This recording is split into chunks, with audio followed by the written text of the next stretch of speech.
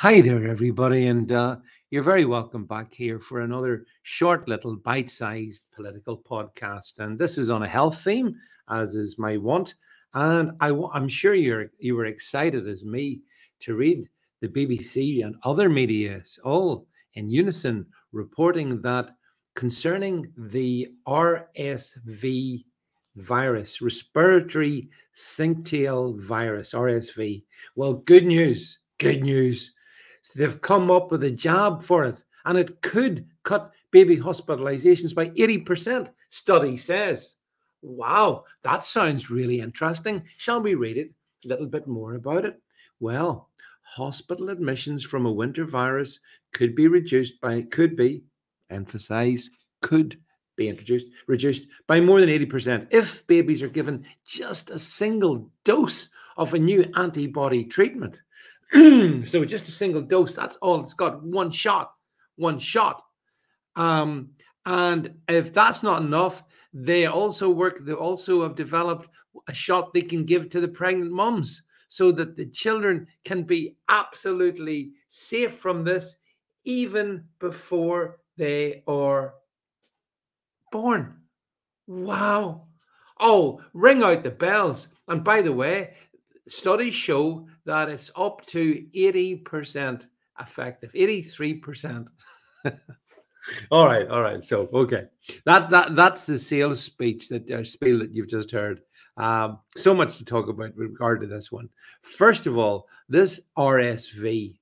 Well, first question is, does RSV exist? That's maybe the starting point.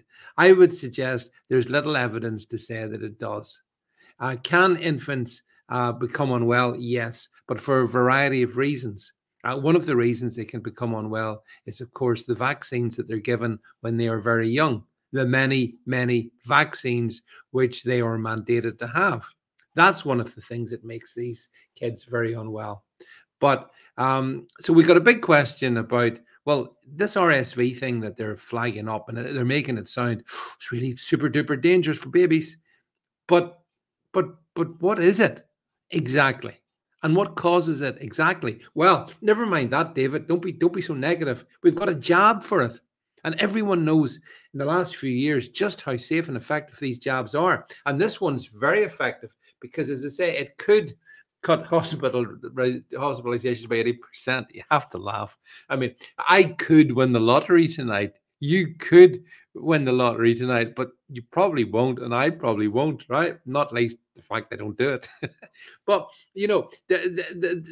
so they're conjuring up this notion that it could do something. Oh, I think the jabs might do something, but not what people think.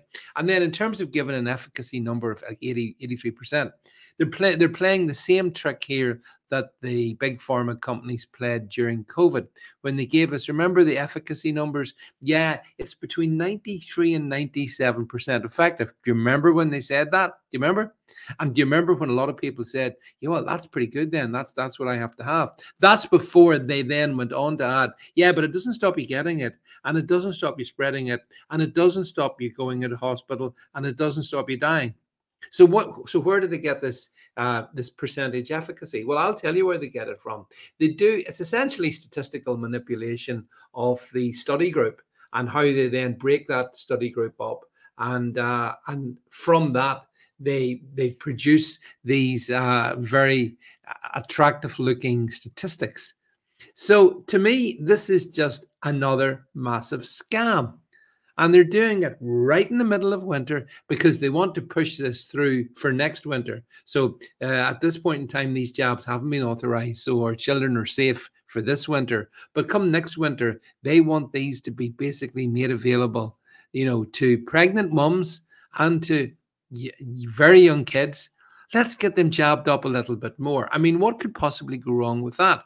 Apart from the fact that I consider this, to be a form of genocide against their children.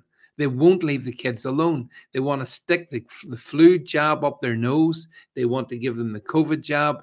Then there's all the other childhood jabs that they want to give them. And now they want to add this one on as well, RSV. It's super duper dangerous, David. Babies are dying all the time from it. Yeah, babies, I don't doubt that babies die. I'm challenging the assertion that RSV is the cause of that death.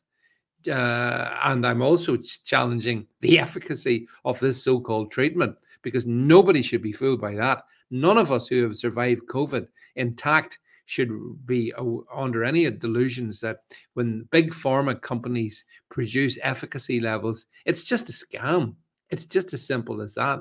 I mean, it's too much detail to go into on a simple little podcast like this. But I have read some very good analysis of how these big pharma companies extract the data to then manipulate the stats to then give you the figure that says, ta-da, this is super effective. It's going to get you a 92.4% efficacy. I mean, seriously, we've seen through this. We're not going with it. And it's for people to make their own mind up, not for me to tell them. But I certainly would be hopeful that none of my grandkids ever go anywhere near this. Thanks for listening.